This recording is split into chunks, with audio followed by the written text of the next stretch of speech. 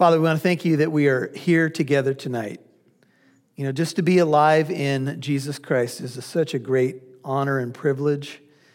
And to be in a chapter that I consider, like all of the Bible, but I think especially here, holy ground. I just pray, Lord, that I'll be out of your way tonight, because tonight is just a special prophetic scene in the Bible of the gospel. And it's so clear and so wonderful and so majestic that I'm not even sure that English words can do justice to it. But I do pray that you would minister to our hearts tonight, because tonight we're going to watch a man go through such a major test that it's beyond what we could even fathom. And we're going to watch him pass the test. And Lord, we know that this life is full of these kinds of tests, and often, as hard as it is to maybe even fathom, many of those tests come from you. And you have good purposes for those tests, but when we're in the midst of them, it rarely makes sense to us. But we just want to pray tonight that you would speak to us, that our ears would be tuned into your voice, and that our hearts would be ready to worship you and to obey you, because that's really what you want from us. And we know that when we obey you, you lead us to places that we couldn't even fathom. So we just pray tonight that you'd move now through your Holy Spirit. We pray in Jesus' name. Amen. Genesis 22 is the text. Abraham's test, God's reality. Genesis chapter 22. So we're continuing to move through the book of Genesis. And here we are going to come to what is a familiar passage to many of you, but it's a passage that is so incredible. Your faith is going to be tested. Your faith is going to be on trial. Your faith will go through fires. That's one thing that you can take to the bank. I don't like tests personally. I've told you in previous messages, when people pray for patience, I release my hand from them. We actually used to have, I used to minister with a youth pastor, and I was one of the youth sponsors way back in the day at a church in Orange. And when his wife felt like things were too calm in her life, she would actually pray for storms. And I was like, what in the world are you thinking, girl? Don't pray for storms. Enough of them come as it is. But she felt that she needed storms when things were getting too comfortable in her life. And we've been watching Abraham on this faith journey, and for the most part, we'd have to say that he's been pretty much a giant of the faith. He has passed a lot of tests. I mean, after all, God asked him to go to a land that he would show him. Would you do that? No directions, just trust me. Go to a land that I will show you. And then Abraham was told that he was going to have a child of promise from his own body. And he had to wait, and he had to wait, and he had to wait. And then he tried to rush things along, and then God said, no, the child is not just going to be from your body, it's going to be from your wife's body as well. And she was well beyond childbearing age, and yet he continued to trust God by faith. He had his blunders. He sometimes got in God's way. Sometimes he lied, as we saw, to the king of Egypt and the king Abimelech. And yet God continued to move into his life and move in mighty ways. And in the last chapter, we saw finally the promise is realized. And the birth of the son of promise comes, and his name is Isaac. And his name means, you remember? Laughter. And so joy and laughter filled the hearts of Abraham and filled the heart of Sarah. And I'm sure the camp was laughing. And I even mentioned to you that I think heaven was smiling. Maybe even laughter filled the halls of heaven. God does laugh. And God delights in bringing his promises to pass, but he does it in his way and in his time. The son of promise has come, and in the last chapter, we saw that there was a weaning party, if I can put it that way. Little Isaac is about 3 years old. Abraham throws a big party, and Ishmael, who's a teenager at this point, is seen by Sarah mocking the little guy. You remember that? And so Sarah gets upset and says, send the bondwoman away. And that indeed is what happened. But Abraham's brokenhearted over that. But as Ishmael goes off, Ishmael represents the flesh, and Isaac represents the spirit. We can do things in our flesh. We can try to rush the plan of God. We can try to manipulate things. Some of us are really good at that. Or we can wait on God. So Abraham had to wait. He had to wait decades for this promise to come to pass. And then Ishmael went away and Hagar went away and Isaac was there. And I'm sure there were a lot of good days. I'm sure there was a lot of blessed times as Abraham got to watch this miracle in his home. Every time he called him, Isaac, he would say, "Laughter, come here."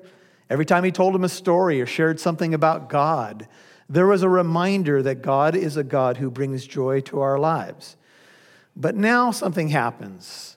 Some time has gone by, and now God does this incredible thing in Abraham's life. Pick up the story with me, Genesis 22, verse 1. Abraham's test, God's reality. Now it came about after these things, the things I just described in Genesis 21, that God tested Abraham. Now, some of you just need to mark that in your Bible, just in case you wondered if the Bible really taught that God tests people. There it is. God tested Abraham. Now, when we see something like that in our Bibles, we have to ask some questions like, what is the purpose of a test? In the Greek language, when you look at the word tempt and test, it's actually the same Greek word. It's parazzo in Greek. And it depends on where the test is coming from that determines the purpose of the test. So when translators see parazzo in the Greek New Testament and it's coming from the devil, it's a temptation. The devil tempted Jesus. Same Greek word. But when the word is used in the context of God doing it, then God's purposes are good. When the devil tempts you, he wants to do something bad. When God tests you, his intentions are good. What do you think his intentions might be if he tested you? One intention would be for you to grow. As I mentioned on Sunday, we don't grow the most in calm waters. We grow the most in what? Storm waters. And I said to you Sunday, being very honest and transparent, I don't like storms. I don't pray for them, but I do tend to grow in them. And it wasn't until the fourth watch of the night that Jesus came, remember, walking on the sea. Now, they were never out of his sight. He was praying up on the mountain. He saw them straining at the oars, but he waited 6 to 8 hours until he came to them. And what was he showing them? That in your own strength, you're not going to get to the intended destination in your own strength. You're only going to do it by the strength that I provide. And I'm going to come to you when you're poured out, when you're done, when you're empty, when it doesn't make sense. And then I'm going to come to you and show you my power is perfected in weakness. Another thing that is so anti our humanity. We want to do it ourselves. We want to be able to look back and say, I did that. Kudos to me. But God doesn't work that way. God does want us to bend to his will, but God wants to make sure that we know he's the one doing it. So the Hebrew word here is nasah. It's transliterated for test, N-A-C-A-H. And God's intentions are good when he tests us. But sometimes when we think of a test, we're thinking of personal growth, and that's true. Tests are often for personal growth, but they're not just for personal growth. In fact, Abraham's test in Genesis 22 is much deeper than that. Abraham's test is for the purpose to show what is coming. This particular test is to show the way of salvation. In fact, when Abraham goes through the test, what he's really going to discover is how he himself is saved, or will be saved, if you want to put it that way. His test was for future generations to come to know the glory of God. His test was for people to see that even when God asks you something that makes absolutely no sense, if you will walk by faith and not by sight, maybe you'll see things that you never imagined you would see. In fact, in John chapter 8, Abraham rejoiced to see my day, Jesus said, and he was glad. What did Abraham see? How did Abraham see Jesus' day? We're going to find out. And I believe that what Abraham saw was a picture of the gospel, a picture of what God would do. You see, it was just a test for Abraham, but for God, it was a reality. And we'll see that as the text goes on. Sometimes when we go through tests, they're not even just for us. They're for others around us. Maybe they're even for future generations. And he said to him, as God tests him, verse 1, he said to him, Abraham, and he said, here I am. I'd like to say in my own life that anytime I sense God's voice, that's how I respond. I don't know about you. I don't know if you ever, when you hear God pressing on you, if you ever say, God, I'm not available at the moment. God, could you leave me a voicemail? God, could you call me later? No, when Abraham is called by God, he says, here I am. Do you say that? If God was to break into your schedule, if God was to say, take a moment for that person right now, do you say, here I am? Do you say, like Isaiah in Isaiah chapter 6, here I am, Lord, send me? Or do you say, Lord, I heard you, but could you send someone else? Could you send those professional workers into your harvest field? Because I know a lot of them are paid staff in your churches. Well, God does use those people, but he uses all of us. And so Abraham's faith is going to be stretched. And here he is. God is calling him. And Abraham is about to act out something incredible. And God says in Genesis 22:2, take now your son, your only son whom you love. Note, these words are terms of endearment. Why does God put it this way? Because Ishmael is gone. And in God's sight, this is the legitimate son because he is the son of promise. He says, take now your son, your only son whom you love, Isaac. And this is probably 14 to 16 years after. And he says, go to the land of Moriah and offer him there as a burnt offering. What I mean to say there is that Isaac is older now. He's not 3 anymore. He's probably a late teenager at this point. And he is to take this son, his only son, whom he loves, and he's to go to the land of Moriah. And what does God tell him? And offer him there as a burnt offering on one of the mountains of which I will tell you. Can you imagine getting that message? Can you imagine the confusion that you would feel in your soul? Take your son, your only son whom you love, the one that I promised, the one that was a miracle child, the one that brought laughter to you and the camp and everybody else, the one who was a constant source of joy, the son of promise, through whom your seed will be called and named, and kill him. What? Could you repeat that? But do you know that in this text, not once do you ever hear Abraham say, why? Not once do you hear him question. Now, there's a 3-day journey that's going to take place, and I have all kinds of conjecture about what Abraham might have been muttering and praying and thinking. I wonder about how his night's sleep was that night, because he woke up early the next morning, but we have no record of any whining, no record of any questioning, no record of any why me, how could you do this to me? None of that. Just obedience. Go to the land of Moriah and offer your son as a burnt offering. I'm going to show you that land. One writer says, to an ancient Middle Easterner, a burnt offering suggested a process. First, cutting the offering's throat, then dismemberment, then a sacrifice by fire in which the body parts were completely consumed on the altar. A burnt offering, folks, left a heap of ashes. That's it. No more Isaac. No more laughter. He's done. Now, if you're Abraham and you live in this time and you hear God say that and you imagine the finality of that moment that he's a pile of ashes, what would you do with that? Would your faith be being stretched? Oh, no doubt. This is the hardest thing that anybody I can think of in the Bible is asked to do outside of what Jesus did for us. I'm going to tell you of the mountain, and I want you to offer him. This is the horror Abraham imagined with his own son as the sacrifice. I want you to kill laughter. I'm sure at this point, all laughter, and Abraham fled away. Sometimes in life, it seems like things can turn on a dime and we can be having a pretty good day and we get some news or we get a bad break or things don't go our way. Man, it can happen fast. And Abraham, he was whistling while he worked. He was enjoying this kid.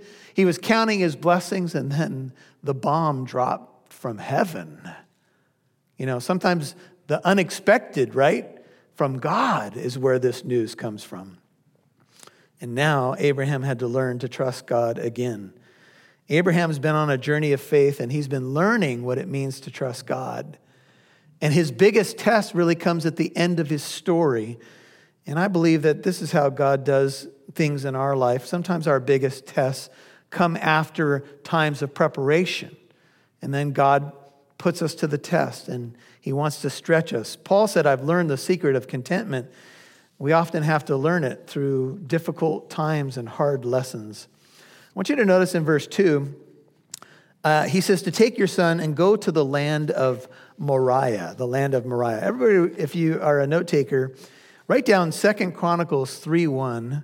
2 Chronicles 3:1. I'm going to read it for you, and it says, Then Solomon began to build the house of the Lord in Jerusalem on Mount Moriah, 2 Chronicles 3:1, where the Lord had appeared to his father David, at the place that David had prepared on the threshing floor of Ornan the Jebusite. The word holy in the Hebrew picture language means that which comes out of the threshing floor. David built the temple on Mount Moriah. It was originally a threshing floor that he purchased from a Jebusite. And that site was on Mount Moriah. So the place that God tells Abraham to go is a 3-day journey, probably on foot here. And that 3-day journey goes to Mount Moriah, and Mount Moriah is Jerusalem. So what you need to know is that what the Bible is telling us is that this scene, which is 2,000 years before Christ, is going to occur on the site where the temple in Jerusalem would stand. And remember, that temple did not stand yet. This was yet future. It would be on David's heart. David would have it on his heart. Solomon would build the temple, and the site on which he built it would be the site where Abraham, thousands of years before, acted out this scene where he raised the knife. This was indeed holy ground. Think about it this way. Think about how many sacrifices occurred on this site throughout history. This was the temple. So in the temple courts, if you will, how many sacrifices of lambs and bulls and goats took place there? Sacrifice after sacrifice after sacrifice. This ground had been set apart. And when God directed Abraham towards the land of Moriah, specifically to Mount Moriah, there was a specific purpose in mind. And the purpose was that God would fulfill his picture here of the ultimate sacrifice there on Mount Moriah. I was looking up this location, and one source says Mount Moriah is the name of the elongated north-south stretch of land lying between the Kidron Valley and the Haggai Valley, between Mount Zion to the west and the Mount of Olives to the east. There is archaeological evidence that Jesus was crucified on Mount Moriah. Calvary, or Golgotha, as many of us know it, would be near the top or summit of the mountain. In other words, Mount Moriah encompasses the area of the Temple Mount to the area of Golgotha, or Gordon's Calvary. If you've ever seen pictures of Gordon's Calvary, or if you've ever got a chance to go to Jerusalem, one of the interesting things about this particular site, and it's there today, is that when you look at the hillside where they believe that Jesus died, and either on the hill or the road beneath, what you see is something that looks like a skull. It actually looks like a skeleton's head. And you can just see kind of the face of it there. And it's an interesting picture because Golgotha actually means the place of the skull. And if Jesus died in front of Golgotha, it's as if death was mocking him or laughing at him as he died there. And so, interestingly enough, if that site looked that way back in Abraham's day, when he lifted up his eyes as he headed to the land of Moriah, what he would have seen is some interesting topography, if you will. he would have seen this particular sight. So Abraham, verse 3, rose, what's your Bible say? Early in the morning. Wouldn't you have slept in? I mean, I don't know if I would have been bright-eyed and bushy-tailed and ready to carry out God's will on this day. I think I would have moved a little slower, saddled the donkey at a little less of a pace. But Abraham wakes up early in the morning. I'm not sure he got much sleep. He saddled his donkey. He took 2 of his young men with him, Isaac his son. He split wood for the burnt offering and arose and went to the place which God had told him. Abraham's obedience was immediate. How about you and me? There's a lot of people that won't even wake up for church on a Sunday morning, let alone go and do something like this and wake up early to accomplish God's will. What do you think Abraham was thinking as he woke up and journeyed on? Maybe something like this: how can God keep his promise if I sacrifice Isaac? God can't lie, so how will he remain true to his word, to his very nature, if I do this? Yet with all the questions and conjectures that we could have, Abraham obeyed. And on the 3rd day, verse 4, Abraham raised up his eyes and he saw the place from a distance. In John 11:41, when Jesus was at the tomb of Lazarus, the Bible says he raised up his eyes to pray. Many times when we think about prayer in our culture, we think of lowering your head in prayer, and that can be appropriate. And we do see that in the Bible: getting on your knees, getting on your face, lowering your head, closing your eyes perhaps to help you focus. But in many cases, Jewish people actually raised up their eyes. Do you ever notice that sometimes when a prayer is happening, if you happen to lift up your head and you see somebody else with their eyes open, you begin to judge them? Can I get a witness? Why aren't they? That's not the proper posture of prayer.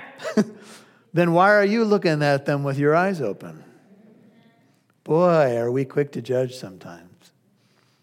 You know, sometimes we judge the way people worship. We think, well, that person can't be worshiping unless they've got their hands up in the air. That's not true. Some people don't sing because they want to spare your ears. Isn't that a blessing? Some people are reflecting on the words. Don't be quick to judge people just because they're not doing it the way you do. In Abraham raising up his eyes, it may imply that he was praying. I don't know for sure, but the Bible says here he raised up his eyes and he saw the place from a distance. He looked and he saw the place. Did he see that site of Golgotha specifically? Did he see the place of the skull? I don't know for sure, but this is the location where he's led.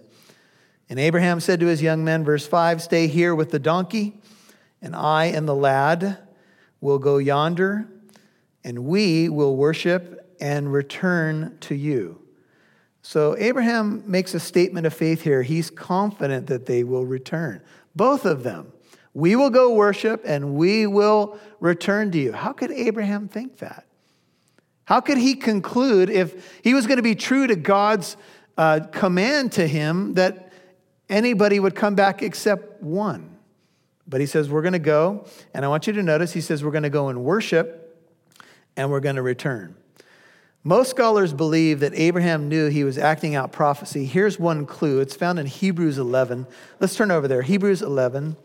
We're going to look at the Hall of Faith here. Abraham is a prominent character in the great Hall of Faith. It's Hebrews 11. Let's take a look. Hebrews 11, we're going to pick it up at verse 17. Here's what it says. Hebrews 11, 17.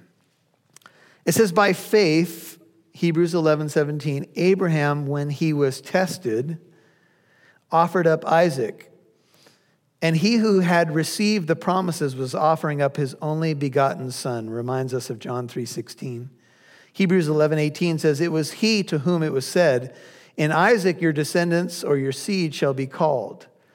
He, this is verse 19, that's Abraham, considered, this is an accounting term. King James says, accounting that God is able to raise men even from the dead, from which he also received him, Isaac, back as a type. The word type there is parabole in the Greek. It's a figure. It becomes this, that when Abraham said these words to the servants of his household, he was saying, if I kill him, God will raise him. Abraham believed in the resurrection. And get this, he even believed in a resurrection that it could occur if his son ended up as a pile of ashes. That's faith. And to my knowledge, in the Bible so far, there's been no resurrections. But Paul said in Acts 26:8, why do any of you believe it incredible that God raises the dead? Do you believe Genesis 1:1? Do you believe that in the beginning God created the heavens and the earth? And he said, let there be light, and there was light. Do you believe that? And some people say, well, I'm not sure. I mean, can God really raise us from the dead if people were cremated or eaten by a shark? Oh, yeah. He spoke the universe into existence. He can raise your DNA or whatever he's going to do and raise you to life. No problem for God. Abraham's a man of faith. He's never seen it. He's never read a lot of the passages that you and I have read. But he believes that God's fulfillment of his promise will come through the seed of Isaac. And the link to Christ is through Isaac. Abraham, Isaac, Jacob, the 12 sons, on to the Christ through the tribe of Judah. This has to happen. So since it's impossible for God to lie, Abraham decided, well, if I do kill him, God will raise him. That, brothers and sisters, is faith. I don't know how you categorize your faith. I don't know how you judge your own faith. Go to John, Matthew, Mark, Luke, and John, a few pages back, John chapter 8. So Jesus is in a heated debate with the Jewish leadership, as he often was. And they've been going back and forth. And this is John 8. Let's pick it up at verse 56. John 8, 56. Jesus says, your father, speaking to the Jewish religious leadership, Abraham rejoiced to see my day. He saw it. And what's the Bible say? John 8:56. And he was what? He was glad. When do you think Abraham saw Christ's day? Many Bible commentators, many solid Bible commentators believe that when Abraham saw Christ's day was in Genesis 22. He saw the crucifixion and the resurrection. He saw it prophetically. He saw it in his mind. Maybe as he reasoned those 3 days. Maybe as God spoke to him. I don't know exactly how it worked, but Jesus confirms that Abraham saw his day. And remember, Abraham lived 2,000 years before Jesus was even born in Bethlehem. So you could imagine why the Jewish religious leadership responds. The Jews therefore said to him, you are not yet 50 years old and you have seen Abraham? Give us a break. And Jesus says these incredible words. Jesus said to them, truly, truly, I say to you, before Abraham was born, I am. Ooh, baby. You know what this means? Jesus is saying, before Abraham sprang into existence, you want to talk about 2,000 years ago? I'll give you even one more. Before Abraham was born, I am. If you want to know what the Jews concluded about that statement, look at the next verse. Therefore, they picked up stones to throw at him, but Jesus hid himself and went out of the temple. They were going to try to stone him for blasphemy. His appeal is that Abraham saw his day. How did Abraham see it? Prophetically. Back to Genesis 22. He saw it on Mount Moriah. He saw it playing out. In fact, many scholars believe that Abraham knew he was acting out prophecy. And all of a sudden, we see the picture. Now, in Genesis 22:6, Abraham took the wood. So remember now, he's arrived at the spot. They got to climb up the hill. Too much for the donkey, so they're going to leave the donkeys there. And Abraham took the wood of the burnt offering, verse 6. He laid it on Isaac, his son. Interesting picture here. He took the wood. He laid it on Isaac, his son, verse 6. He took in his hand the fire and the knife. And note this in your Bible. And the two of them walked on together. Many scholars have pointed out that when the two of them walk on together, all of a sudden, this particular text is kind of transforming on a sub-level, and what you're seeing is God the Father and God the Son in agreement. Abraham becomes a type of God the Father. Jesus is pictured in Isaac. And you have a picture of the gospel. And as the wood is placed on Isaac, and if Isaac is a late teenager, it's understandable why he's carrying the wood. Abraham's an old dude, man. You got to delegate when you get older. Amen? Can I get a witness? I even asked my sons to get the remote control. Or to close the back door if it's been left a little bit open. I'll call them into the room. Hey, yeah, Dad, close that door. Like, but you're 5 feet from it. I know, but I'm in a reclined position. That's difficult for me to get up. So Isaac carries the wood, but as he carries the wood, what do you start thinking of? Do you know that in John 19, verse 17, it says that Jesus, what did he do? He bore his own cross. He carried at least the crossbar to Golgotha. He carried his own cross, and he was falling under the weight of it so much that they had to get someone to help Simon the Cyrene because he had been beaten so badly. He was carrying the wood of the cross, and Isaac, a type of Jesus, is carrying the wood to go up to Mount Moriah where Jesus would die 2,000 years later, a steep climb, and the two of them walked on together. You know, when we read our Bibles, we don't often think of what the Father was going through when the Son was being offered. But we're starting to get a glimpse in Genesis 22. And this is the beauty and the power of Scripture.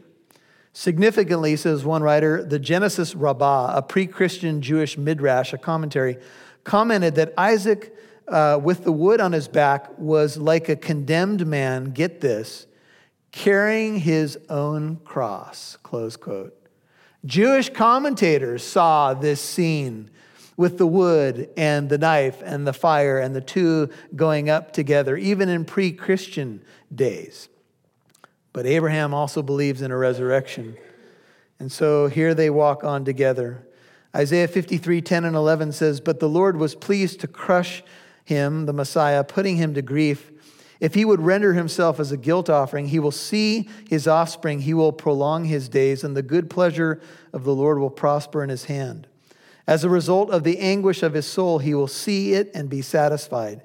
By his knowledge, the righteous one, my servant, will justify the many, as he will bear their iniquities. Isaiah 53, 10 and 11. The son must die, but the son must live. As Abraham journeys 3 days, he's got that going through his head. The son must die. God says, offer him, but he must live because the line has to come through him. He is the promised son. The seed must come through him. What a dilemma. It doesn't make sense to me, God. He must die, but he must live. And so he had to walk by faith. There are many things in this life that don't make sense to me. Abraham is the ultimate picture of a man who must be going through a civil war in his brain. And yet somehow he settled it. Somehow he believed that there was a prophetic picture that God was having him act out. And we find evidence of that by Hebrews 11. And so Isaac, well, he speaks up. I don't know how much silence there was. I don't know the pace of the walk, but Isaac decided to speak. And he said to Abraham, his father, and he said, my father. And he said, here I am. This is a beautiful exchange. Here I am, my son. And he said, behold, hey, Dad, I see the fire and the wood, but where's the lamb for the burnt offering? This tells us that offerings were taking place prior to the temple, prior to the official law, if you will. And Isaac knows there needs to be a lamb here. You remember when Mary and Joseph go into the temple and they're going to offer the sacrifice for her cleansing according to Leviticus. So they go into the temple and Simeon's been there and he's been staying in the temple area and he's been waiting for the consolation of Israel. And when he sees them come in with the baby, he's so excited and he wants to hold the child. And the Holy Spirit has made a promise. This is found in Luke 2:25 through 35, that he will not die until he has seen the Lord's Christ. And they go in there. And what they offer is the sacrifice is supposed to be a lamb according to Leviticus 12, 6-8, but there's a provision. If you cannot afford a lamb, you give 2 turtle doves or 2 young pigeons, and that's what Mary and Joseph offer. But what is interesting about that scene is that she already had her lamb. He's the Lamb of God who what? Takes away the sin of the world. So this means the Magi had not arrived yet, because if the Magi had arrived before that scene in the temple, they would have had the money to buy a lamb. But they don't have the money. And Simeon takes the child into his arms and he begins to praise God. And there is the Lamb of God. Much like John the Baptist, when he sees him, says, behold, look, there's what? The Lamb of God who takes away the sin of the world. Do you understand what this means? Jesus Christ is the ultimate offering for our sin. And God is dramatically playing this out in the book of Genesis. I mean, how many of us sometimes we look at our Bibles and go, I don't know if I want to read the Old Testament. Oh man, you're missing something if you don't read it. So Isaac spoke up. I think any of us would. I'd have a few questions. Okay, Dad, wood, fire, knife, lamb. Can you help me out here? This tells us that Abraham had kept things to himself. And Abraham said, God, that's Elohim, verse 8, will provide, that's Yahweh, for himself the lamb. Literally, you could translate this, God will provide himself the lamb for the burnt offering, my son. So once again, as we saw earlier, the two of them walked on together. Some assurance given to the Son. God will provide. Some of you need to mark that tonight. God will provide. He will provide what is needed here. Abraham's great words of faith. This is from Abraham. This is not the words of heaven right now. This is Abraham. Abraham says God will provide. And what's Abraham been asked to do? You and I have been able to see that this is a test. We read Genesis 22:1. Abraham didn't have that information. We know it's a test. We know how the story is going to end. But Abraham doesn't. And he says, my son, you want to hear some great words of faith? The Lord will provide. I've said that sometimes in my life. And then I've taken a gulp sometimes. You see, I want to live by faith. I'm like that dad oftentimes who says, Lord, I believe, but are you with me? Help my unbelief. God will provide. This tells us something of what it means to see the Father's perspective in this. In Abraham's case, God, as F.W. Grant has well said, spared that father's heart a pang which he would not spare his own. You see, this was Abraham's test, but this was God's reality. We know what happens. We know God stops this, but he did not spare his son. And he who did not spare his son for us, how will he not along with him freely give us how many? All things. Romans chapter 8. I think that's verse 32. You see, we live our lives so much of the time in doubt. So much of the time we let doubt weigh us down. And Abraham walked on. And look, the commission that he had was a tough one. I'm sure none of us could have anything that compares to this. Although sometimes life does feel this way. And then they came to the place, verse 9, of which God had told him. And Abraham, he built an altar. An altar is a place of worship. And there he arranged the wood, and he bound his son Isaac and laid him on the altar on top of the wood. I want you to note Isaac's voluntary submission to his aged father. I'm sure at this point Isaac could outrun him. I mean, this dude's 100 plus. You're a late teenager. I hope you can beat your dad in a race. Arm wrestling might be different. I'm sure Isaac could outrun him. I'm sure he could have wrestled him. I mean, your life's on the line. Are you going to submit? You might ask your dad, did you take the right medication this morning? Any funny looking vitamins? Are you sure you've heard from God? I'd be asking a ton of questions. But I hear no question from Isaac. all I see is voluntary submission, which is a picture of who? Jesus. Now, in the Garden of Gethsemane, though, we do know that he said, Father, if it's possible, let this cup pass from me. Nevertheless, not my will, but yours be done. Look, you're going to have some Gethsemane moments in your life. Everybody know that? God's going to stretch you and take you to places where you're going to have to voice prayers like that. And it's not always going to make sense. And maybe that was something that Isaac prayed. Dad, this does not make sense to me, but I'm going to submit. The father submitted, the son submitted. Wow. Beautiful. Even Christ did not please himself, Romans 15:2, but as it is written, the reproaches of those who reproach thee fell upon me. You all know these verses. Fix your eyes on Jesus, the author and perfecter of your faith, who for the joy set before him endured the cross, despising the shame, and he sat down at the right hand of the throne of God. Jesus despised the shame of the cross. He did not want it, but he voluntarily submitted for the joy that was set before him. And I know that many Bible teachers have said the joy that was set before Jesus was knowing that you would be in heaven. He looked forward in time and saw all the faces that would be there by his sacrifice. I agree. But I'll tell you something else, and this may be more biblical. I think the joy set before him was to do the will of his Father. I think the joy set before him, he said, I always do those things, what? That please my Father. I think he wanted to please his Father. I think he also knew what would occur from the sacrifice. And the Bible goes on, Hebrews 12:3, consider Jesus, who has endured such hostility by sinners against himself, so that you may not grow weary and lose heart. For you have not resisted to the point of shedding blood in your striving against sin. And Jesus said, your will be done. And Isaac said, okay, Father. And Abraham stretched out his hand. Can you imagine the emotions?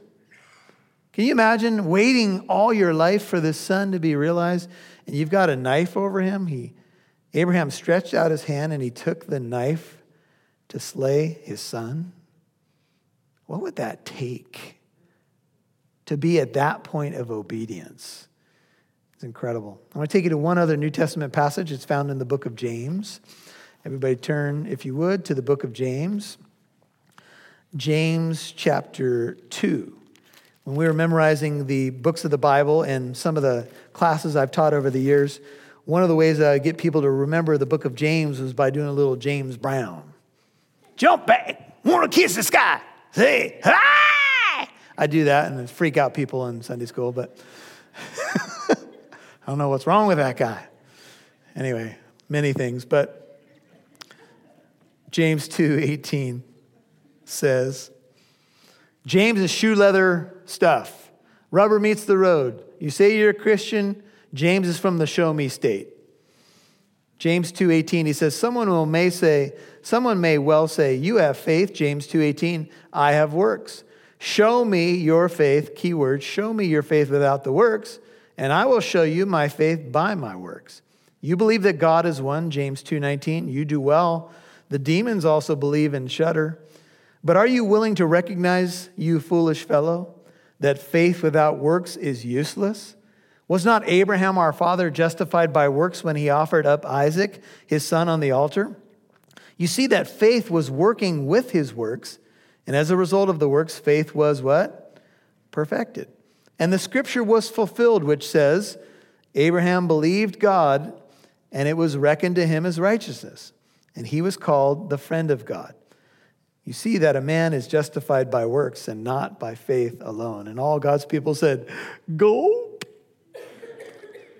Does this ruin justification by faith? Does James disagree with Paul? No. James is talking about how people can see your faith. He's talking about people who have a said faith, people who claim they're Christians, but they have no fruit in their lives. James says, if you want to tell me you're a Christian, then show me. Do you agree? Do you agree that there's going to be fruit in a Christian's life? But do you know that the verse that's quoted here, Abraham believed God and it was reckoned to him as righteousness, which is James 2:23, is actually from Genesis 15:6 that happened at least 30 years before the Genesis 22 offering of Isaac. Here's the point. Abraham was justified by faith long before he was called to do this. But his act of doing this showed that his faith was what? Genuine. We have to remember we are saved by grace through faith. It's not of ourselves. It's not by works so that no one, what? Can boast. However, your obedience to God's call in your life becomes one of the primary evidences for people to see that you're a Christian. And that's what James is talking about. He's talking about on a horizontal level. Heaven already knows whether or not you're a Christian. The question is, do people know? And if you go back and read James 2, James talks about how, one of the ways that we live out our faith is by trying to help people and doing practical things. Back to Genesis 22 and we're done. We're only going to go up to verse 18. So Abraham's got the knife. He's ready to plunge it into his son, verse 11. But the angel of the Lord, who's that? We believe that's Jesus in the Old Testament, called from heaven. And he said, Abraham, Abraham. And he said, good time to respond. Knife, Dad, pick up that call before you do anything further. Please, here I am. And he said, do not stretch out your hand against the lad. Do nothing to him, for now I know that you fear God, since you have not withheld your son, your only son, from me. I want you to note something, Bible students. Abraham got to see right in front of his eyes how he would be saved. He got to see Christ's day. But here's something else. If the angel of the Lord is Jesus Christ, and I believe there's rock solid evidence that the angel of the Lord is Jesus, guess what? Jesus knew that 2,000 years later that knife would come down on him. Wow, that's like almost a crazy mystery kind of thing, isn't it? But he knew he would come into the world. He knew that he would give this sacrifice. And so he stops. I want you to notice that when the angel of the Lord speaks, he's identified in verse 11, and he says, now I know that you fear who? God. The angel of the Lord is God. Just compare verses 11 and 12. The angel of the Lord is the one calling, but he says, now I know you fear who? God, because you've not withheld your only son from who? From me. The angel of the Lord is God, and God, again, the Father, would not stay his hand on his son. And Abraham raised his eyes, and he looked, and behold, behind him, he didn't see this, but behind him a ram was caught in the thicket by his horns. And Abraham went and took the ram and offered him up for a burnt offering in the place of his son. And what kind of deep breath do you think, what kind of whoo do you think Isaac let out after this?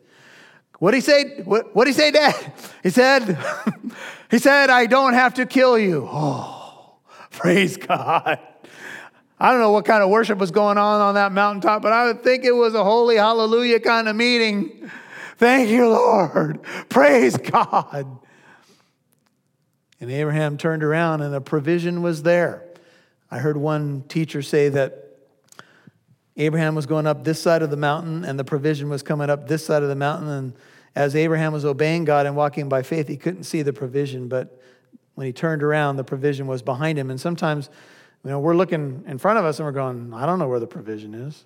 I don't know how we're going to get out of this one. But there was a ram caught in the thicket. And I'm sure that was the most joyous sacrifice that Abraham had ever given. He looked, and there was the offering. And Abraham called the name of that place, the Lord will provide. Verse 14, as it is said to this day, this is what they named the place. In the mount of the Lord, would you mark in your Bibles? This sounds like future tense, doesn't it? It what? It will be provided. This is a whole scene of prophecy. Jesus was coming on this same spot 2,000 years later to do for us what we cannot do for ourselves. And this is the beautiful picture here of Yahweh Yireh, or as many of us know it, Jehovah Jireh. The Lord will provide. Do you believe that? Sometimes we doubt. Sometimes we struggle. Maybe we need a provision for our health. Maybe it's a spiritual provision. Maybe it's a financial provision. Well, in the mount of the Lord, it will be provided. We were going through this building, and we had a building committee, and the margins were extremely tight. And we had redirected things. If you've been with us for a while, you know that we had bought land, and that didn't work out. It was going to cost like $3 million just to do what the city wanted us to do. And we're like, that's over budget. So the Lord provided this place for us. And you guys know, if you go back to the old building and look at our sanctuary, our chapel back there, you're like, oh my goodness, how do we all fit in here? In fact, I had people tell me they would go in there and they were a bit claustrophobic and they couldn't stay at our church because do you know how tight we were in there? We were breaking all kinds of fire codes, man. But it proved that you guys loved each other because you were packed in there. So anyway, we talked to a construction guy and we had a budget, and this guy came recommended, and he was a believer, and we knew that he was going to do his best to try to help us out. And his bid was $700,000 over our budget. I just want you to think about that for a second. $700,000. We had kind of a maximum budget, and the first bid that we thought would be the guy was so far out of our budget, I didn't know what to do. I looked at the people in the meeting. I was trying to encourage faith, but I was trying to encourage myself because I was like, Lord, that's a lot of money. Did you hear that number, Lord? Did you hear that? So I was trying to be strong, and I encouraged faith, and I got in my car, and I think it was one of the next nights, and Chuck Swindoll was talking about faith, and he was preaching from Genesis 22. He said, what are you willing to believe God for? Are you willing to take a risk? Even if you fail, are you willing to live by faith? And I'm like, I think this is for me. You ever had one of those moments in your car? Right? You're going through something. Oh, Lord, I need to hear a word. Here it is. Turned it up. Are you willing to risk even if you fail? I'm like, yeah. Went back to the elder board, right? And then I got a little taste of failure, and I didn't like the way it tasted. You see, it wasn't in my faith equation that we could really fail. I just wanted to take a step of faith and have God meet us there and it all work out the way I had planned it. So that's kind of how I prayed. And then when the story unfolded, it didn't work the way I thought it was going to work. And I was like, oh, did we make a mistake here? I envisioned myself coming before all of you and apologizing, which did not do my heart well. I want to be a good steward. I want to manage what God entrusts to us as elders. The other elders and pastors have the same heart, and it did not look good. And then all of left field, God made a way. And we came into our budget. We got another guy who was a Christian, and he did it, and he finished this whole place, and we were within our budget. And I just was parked right here. In the mount of the Lord, it will be provided. Even when it looks so huge, God is faithful. How sweet it is when he provides. And the angel of the Lord called to Abraham a second time from heaven, and God did something shocking, surprising. This is recorded in Hebrews 6:13-18. We won't go there tonight, but he said, here's what God said in response to what Abraham did. He said, by myself I have sworn. You see, God can't swear by anybody higher, so he's got to swear by himself. You know, I swear to tell the whole, nothing but the truth, the whole truth, so help me. Well, God just says, so help me, right? There's nobody higher to swear to. But God swore by an oath, and he declared, notice, who's doing this? The angel of the Lord called, 15, a second time from heaven and said, boy, sure sounds like he's God, doesn't it? By myself I have sworn, declares who? The Lord. Because you have done this thing, you have not withheld your son, your only son. Indeed, I will greatly bless you. I will greatly multiply your seed as the stars of the heavens and as the sand which is on the seashore. And your seed shall possess the gate of their enemies. God was so pleased with Abraham's obedience. Man, he makes an oath and he begins to just, confirm these promises. Myers says, there's nothing indeed which God will not do for a man who dares to step out on what seems to be a mist, though as he puts his foot out, beneath him is the rock. And verse 18, and in your seed, All the nations of the earth shall be blessed because you have obeyed my voice. And do you know, brothers and sisters, that you're in this story because as Abraham acts out the gospel, this is your salvation. This is where your sins were paid. In Jesus, the promise comes to light. On Christ, the solid rock I stand. All of the ground is sinking sand. And God put this in the Bible to show us He loves us. He planned to sacrifice his son, if you will, from all eternity, because God so loved the world that he gave his only begotten son. Would you bow with me? That whoever believes in him will not perish, but have everlasting life. This is how we know what love is. Jesus Christ laid down his life for us, so we ought to lay down our lives for our brethren. Lord God, thank you for your goodness to us.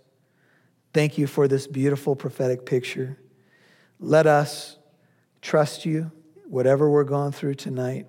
Refresh, renew faith in this room.